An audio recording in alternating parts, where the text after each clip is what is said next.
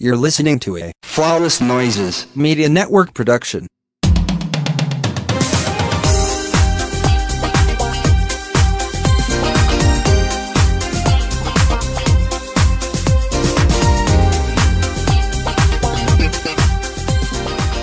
I was told I couldn't have children.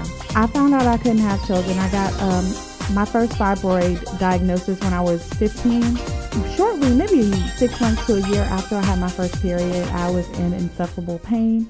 I ended up going to the doctor. I had my first fibroid. It resolved on its own, but then when I was about 18, I had another fibroid that was worse. And to make matters worse, I thought that fibroids were linked to sexual activity, so I was afraid to tell my mother or any of my family that I had fibroids. So fibroids are something that I've suffered with silently for years. So I get this fibroid diagnosis when I'm 18, and my doctor looks at me and was like, I think this has something to do with the fact that you have PCOS. I think that this is something that is going to stop you from having children in the future. So, of course I was devastated, but at 18, I wasn't thinking about having kids. So I was like, well, what can you do? You keep the party moving, right?